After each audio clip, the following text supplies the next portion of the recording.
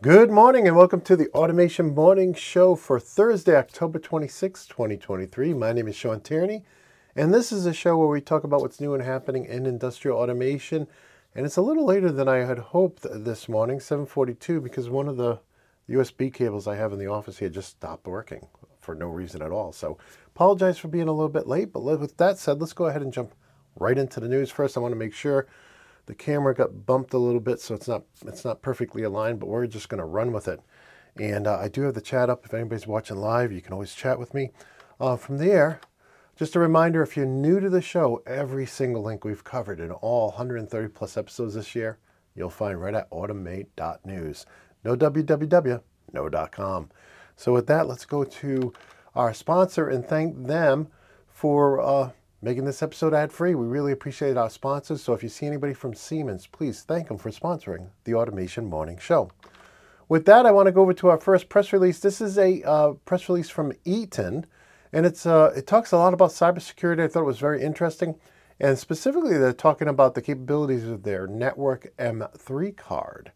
So very interesting cybersecurity innovations for backup power technologies is what the article is entitled. And if you want to see what the card looks like, I actually pulled it up here, and they have a video that goes into it, but this has all kinds of cybersecurity features.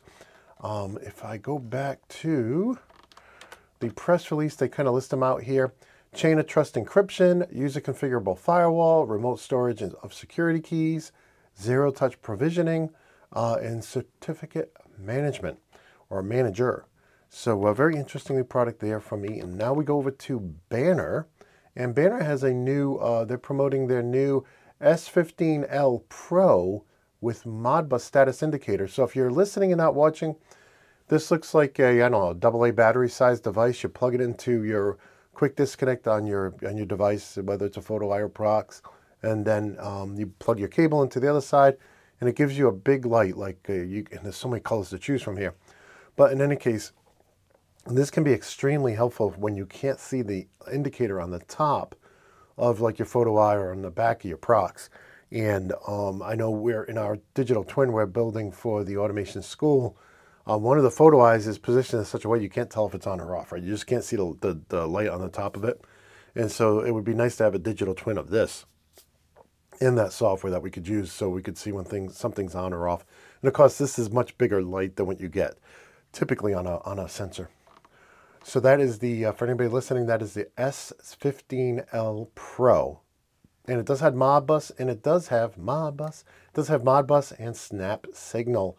And we did cover Snap Signal, and I don't have it up here, but that was in a previous podcast with Banner. We had him on the show and covered Snap Signal in detail. Very interesting network. From there, we go over to an announcement from Emerson. And we talked about this earlier in an earlier show about their PlantWeb Insight Valve Health application. And I thought this was very interesting. If you have, dozens or hundreds of valves in your facility, right, this software will monitor them all. And I did have this highlighted before I tried to fix the microphone, but they can actually help you prioritize maintenance based on the Valve Health Index that this software gives you. It monitors the use of the valves based on information you put in, what type of corrosive type of chemicals are going through and the valve is exposed to. But they have 5 different indicators here to help you prioritize repair maintenance. They have the repair urgency, of course, Valve Health Index, the financial impact to your facility, criticality, and NE107 alert status. So very interesting software. I'm glad they published this because we had covered it earlier, but I had no idea what it did. So this article will really give you a good idea of what this software does. From there, we go over to our featured product today. We're featuring our CompactLogix. We can see this is the level 1 edition. If you pick up the level 1 edition, you can always upgrade to the level 1 and 2 for the difference in price. And the reason I brought this up is because we're starting to get in all the CompactLogix. We got all the PLC 5s in, so we'll just be testing them. We already had everything for the SLC 500, I believe. So we're just filling out the line for the CompactLogix. We got an L4, we got an L35, we got coming in. We already had the L2 come in. We have an L20 coming in. So we should have everything. Of course, we have a 5380 already in house. So in any case, If you pick up not the level 1, but if you pick up the level 1 and 2, you do get the new course for free. And of course, these are all forever courses, so you buy them once, you own them forever, and you can take them as many times as you need. And you can see the pricing right there. Now, the prices will go up in 2024. So if you know anybody, especially if you want to do group enrollment and get a bunch of employees, even if you want to add some spare enrollments, you can do that with our group enrollment program. And then, of course, you can track your students to see how they're doing. From there, we go over to a new product from Wago. And yeah, I feel a little rushed this morning because I spent 20 minutes troubleshooting a USB cable. Hopefully the audio is still working. Yes, it is. From there, we go over to Wago, and they introduced a new next generation single channel electronic circuit breaker. And this guy is small. He's only 6 millimeters. And let me show you a picture of it here. This is what it looks like.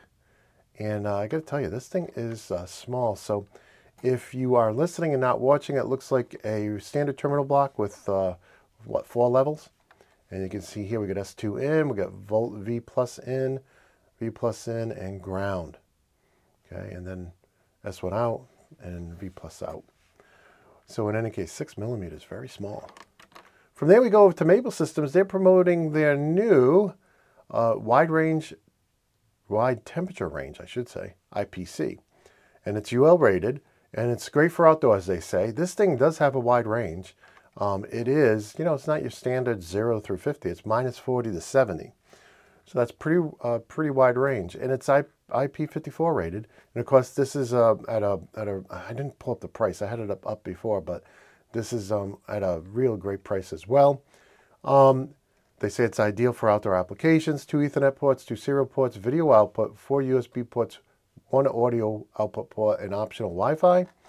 And the one thing I would say about this is you got to understand it does have a quad-core Atom CPU. Okay, so that may not be adequate for the most stringent applications, but it can come with up to 8 gigs of RAM, which is enough for typically any type of application, and up to 512 gigabyte of SSD again, which is typically enough for any single application. I know many of us are running VMware, and we need 32 gigs of RAM because we're running multiple images at the same time, and we need lots of SSD space to store all those VMware images, but typically deployed in the field, and edge computer is not going to need that.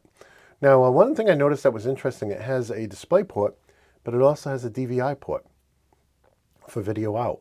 So I'm assuming you can use both of those at the same time. I do like that. They're showing here in the picture 4 USB 3s, and they're showing 2 serial ports. So I do like it has all those ports. But in any case, that's a new product from Maple Systems. From there, we go over to the Posital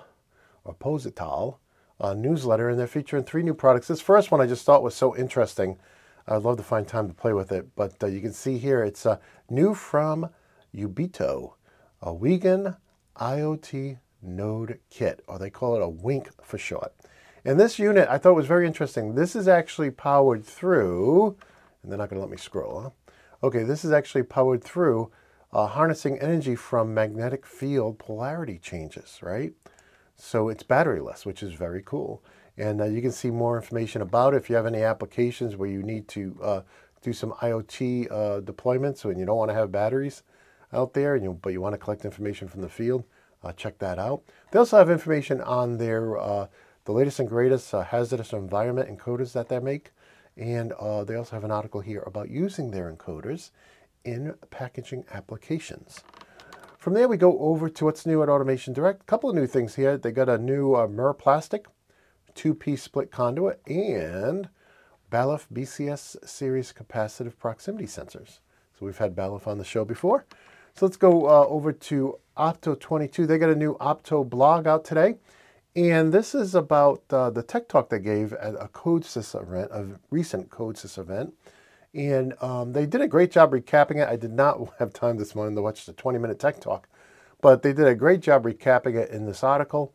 And it really talks about, as we covered on the show, it talks about how the latest firmware release for Groove RIO now can be a complete PLC. It's what's CodeSys, right? And so they talk about that. They talk about the features of CodeSys when running on Groove. And they even have a customer in as part of the talk talking about a deployment where they recently used it in a particular facility. So I thought it was very interesting, and you may enjoy the video as well. From there, we go over to ISA's website, automation.com, and there's a new article here from a veteran of Opto22, and it talks about looking for cybersecurity features in edge controllers in I/O. And I thought this was a very good article on cybersecurity in general.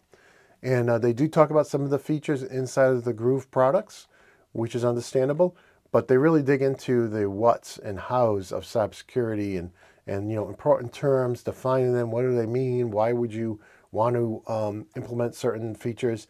They talk about firewalls. It's a very in-depth article. And they also talk about something we've been talking about a lot recently. We actually had Red Line on to talk about it recently. That episode has not released yet, but it's coming. And that's 62443 and zoning, right? So very interesting recap there on that. Again, a lot of this has to do with how it's implemented in Opto22, but it's still, the information here is generic enough that you'll get something out of it, especially if you want to learn more about cybersecurity. So I'll include a link to that as well. And I saw some people say hi, and so Christian's saying hi, and he's talking about Siemens IPC. And he says, hey, the 247 is very similar to the one you have on your desk. Well, thank you for passing that along. Next, we have an article from Schneider Electric. This is talking about the challenges that OEMs have today, and then it goes into one of their partners who helps OEMs meet those challenges. And so it's half informational article, half talking about a customer. But in any case, I really liked what they said here. It used to be that if you were a custom machine builder or an OEM, you just had to produce so many products, right? Every hour. That was all people cared about. But today, people kind of have more questions like, hey, what if we need servicing? Hey, what's the total cost of ownership? Like how much is it going to cost to maintain this system? And, how's your customer service? If I call with a question, am I going to get an answer? Am I going to get a human being on the other side of the line? And on and on and on, right? And a lot of times we start seeing machine as a service, right? So they don't want to buy the machine. They just want to rent the machine, right? Because they have to do a custom run and they probably won't need it next year, or they don't know if they need it next year. So, and a lot of times when you do that, you need a lot of analytics to prove that the machine is meeting the contract and all of that. So I thought it was a very interesting article. And the company that is an alliance machine integrator with Schneider is Automotion. So just throw their name out there because they're in the article. So from there, we're going to go to our featured guide. We're featuring our S7-1500. These are all the free guides up at theautomationblog.com. This is not everything we've written about or created videos about, but these are the top products we've covered. And on the S7-1500 side, I'm going to feature today the new tech tip I did on TIA Portal V18 and using PLC Sim. So if you've used PLC Sim prior to V18, right, you're used to it looking one way. Well, in V18, they really changed it, right? So I was struggling with it. I'm like, well, this is nothing like the old one. So I did a tech tip on it and showed you, hey, okay, if you're confused like I was, this is how you use the new V18 version of PLC Sim. And you can tell it's a video because it has an episode number at the end. If it's an article like this one, exchange data between SIMATIC PLCs on different subnets, no episode number, so you know that's an article. All right, so that's our highlighted guide and video for today. From there, we go over to an article from PTC about SMED. What is SMED, right? And so I didn't know what SMED was. So I thought this is an older article that they recently updated, and so I thought it was worth sharing to you. And I had this highlighted before we had the audio problems this morning. So originally, it was designed with this is a process where the goal was to reduce changeover from hours, right? So when you change over from one product to another, there's all these things you got to do, to under 10 minutes. And they were working with machines that had dies in them, where they would punch out or something new. So that's where they came up with single minute exchange of dies. Okay, but this concept works really in all of our industry. I think in most of our industry, anyways. And so some of the goals of SMED is a lower manufacturing costs. Okay, so if your machine is idle less and you can switch from one product to another quicker, of course you're going to have less downtime, right? So you're going to have lower costs. Standardized changeover procedures. So if you're trying to really optimize the changeover procedure. Of course, everybody's going to have to do things the same way. You can't just have everybody going willy-nilly because they won't get the best times, right? Increase machine work rates. Obviously, right? If the machine is down less, it's going to be making more parts, and then better responsiveness to the customer. I'm laughing at myself. I'm tongue-tied this morning. Better responsiveness to customer demand. So, I think a lot of companies have found, I've visited so many companies where they succeed not by having the lowest cost price, right? They're not making their products overseas with dirty power and slave labor, right? They're making it right here at home, right? Or making it in your country. And what they do, the way they succeed is by being able to make custom batches easily and quickly, right?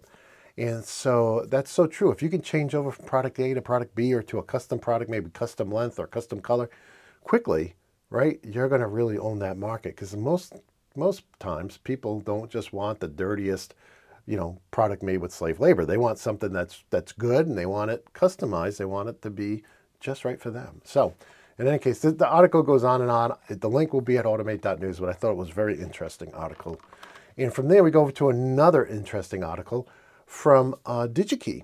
And this article is about specifying and using VFD cables. Now, thought this was very interesting. If you're already specifying cables, you know about reflective wave, you know about corona discharge and all that stuff.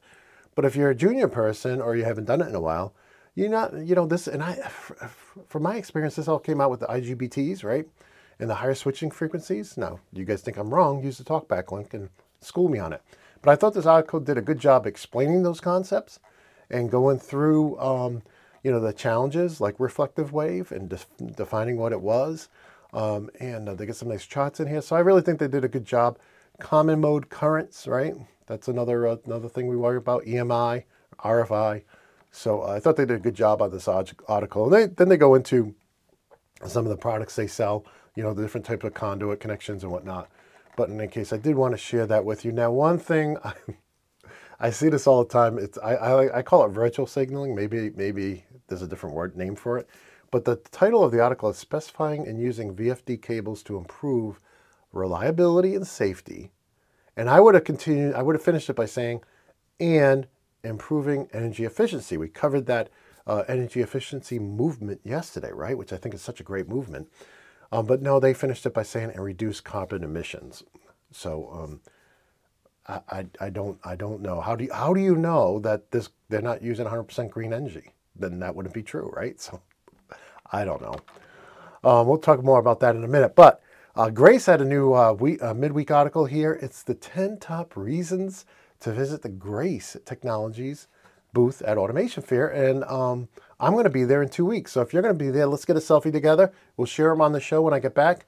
But in any case, Grace will be there. And some of the reasons to visit their booth is you're going to be able to see all of the different versions of their products like CheckVolt and GracePort. I mean, there's so many different options with those products, right? Another reason to go and see them is because you'll get to see the company they recently purchased, Perpetua, right? And that's the item that harvests heat energy to produce power, so you don't have to have batteries in your sensors out in the field, right? If you're doing condition monitoring and things like that. And so they have 10 things here. The number 10 was, hey, go visit Boston, which when you're in the area, why not? So I don't visit Boston. We are actually in the Berkshires, so Boston's on the other side of the state, and I just see Boston as a traffic magnet. So every time I go there, I'm stuck in traffic, and I don't miss not having any traffic up here in the Berkshires. In any case, from there we go over to, just a reminder, yesterday we released our interview with Schneider Electric about their Harmony HMIs and IPCs. I learned a lot. Like, I knew nothing about their HMI offering, and after sitting down with them for 30 minutes, I learned so much about it. So whether you're using Harmony and you want to get an update of what they're doing, the Harmony HMIs and IPCs from Schneider, or if you're using somebody else's, you want to see how the other side's living, I definitely think you will enjoy this episode. For those listening, this is podcast 176. From there, we do have a new video from Rosemount or Emerson, and this is about how to configure their 1208 level and flow transmitter. So if you're just getting one out, we looked at the unboxing yesterday, and now they have a video on how to configure and set it up. From there, we go over to documentation. Only one new piece of documentation out today, and it's a biggie, 1,700 pages. And this is from the good folks over at Omron, and it's their automation controller instruction reference manual. So this is for their NJNX series, which I have no idea what that means, but in any case, these are their automation controllers. And from there, this is the article I was talking about earlier. We have a new article in our science and technology section we like to include, or try to include at the end of every show. And this is from IEEE Spectrum, and this is about, now the title of this article is called Hydrogen Electrolysis Can Give Nuclear Power a Boost, right? But I really think the title underplays the article. So basically what the article says is that, nuclear power, it's not very variable, right? It's not easy to change how much power you're outputting. And so when there's low demand and the price for electricity is very low, they're selling the power at below cost, right? Below the cost to keep the plant running, right? So they recently did a study. They say machine learning. To me, it was more like algorithms. But they did a study where they said, okay, hey, when the price of power goes below the cost to generate it, let's not sell it below cost. Let's instead make hydrogen, which I think is great. And you can sell hydrogen, right? To all kinds of processes that need hydrogen. The other thing they did, though, is they weren't just making hydrogen. They were also, when the price of power went way up there in peak demand, they were generating electricity from the hydrogen. Now, in this article, they used a fuel cell. As we talked about in previous episodes of the morning show, we know that you can burn hydrogen, and the only waste product, if it's burnt correctly, is water, right? So, and that's the same true with a fuel cell. So they could actually use a big ICE, internal combustion engine, designed to burn hydrogen cleanly, and probably for much less money than the fuel cell costs, and still not pollute, right? And generate a lot of electricity. But either way, whether you use an ICE or you use a fuel cell, in this case, they use a fuel cell, they can actually recover that waste energy and actually make money from it. And in this study with the fuel cell, they did a 120-day study, and they found that they could increase their operating revenue. Let's see here. I'll get it up. Again, I had this highlighted before I had that issue pre-show. 27% increase in revenue by doing this, right? And this doesn't just apply to nuclear power plants. Think of all the, let's say, like wind and solar, where when the energy is being produced, there's nobody to use it. I mean, there's all these stories you can find in news about solar and wind farms paying people to take their electricity, actually paying them to take their electricity during low peak demands because they have no place else to send it, right? And the solar cells and the wind turbines produce the energy no matter what, when the sun is out or the wind is blowing, so they got to get rid of it. This would be a much better solution for them as well, right? Turn it into hydrogen. You can either sell the hydrogen, or you can, through multiple different ways, turn that into electricity when you need it. So on demand. So I just thought a very interesting article, not something new, but this study was new. So I thought it was a good opportunity to bring it up and talk about it. And with that, I know we're running late. It's 8:05. I want to thank Siemens for sponsoring this episode. They had nothing to do with my microphone issues this morning. I don't know what's wrong with that USB cable. I think I want to put it in the corner because it's a bad USB cable. In any case, I do want to thank Siemens for sponsoring this episode of the Automation Morning Show. If you see anybody from Siemens, tell them thank you for sponsoring our show. I also just want to remind you, if you want to rant or send in some news that I missed, use the news tip link, or you can use the talkback link for your rants. That's probably a better one for ranting. With that, I do want to thank everybody who signed up. We're up to $12.90 now over at automation.locals.com. Now, unlike connecting with me on LinkedIn, which I invite everybody to do, this is our community where you can post questions, post suggestions, talk about what you're doing. So a little different than LinkedIn, which is more of that professional social media. So I invite anybody who posts a question, I try my darndest to answer it for you if it's something I know about, like PLCs and HMIs and so on. And you can see all the previous back and forth that we've had up there as well. So with that, that's automation.locals.com. And also want to thank everybody who picked up a copy of my ebooks on Control Logics and Compact Logics, all my video collections on all kinds of PLCs and HMIs and SCADA products. Really appreciate you guys, as well as the folks who pick up coffee cups and t-shirts. Every penny goes right back into the site and show. Every penny of profit goes right back into the site and show. With that, just a reminder, every single link, USB cable working or not, will find its way up to Automate.news from this episode. I don't even know. I think this is 134 for the year. So we have 133 episodes worth of links up at Automate.news, soon to be 134. And you can actually filter all the way back to July.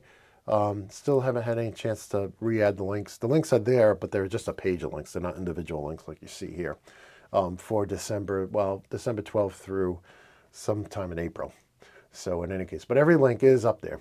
And with that, we made it. We're a little late today, 8:07, but I do want to wish you all, and I know many of you watch after the fact, so I do want to wish you all an awesome day, and just a reminder and encouragement to be courageous and to be fearless. And until next time, my friends, peace.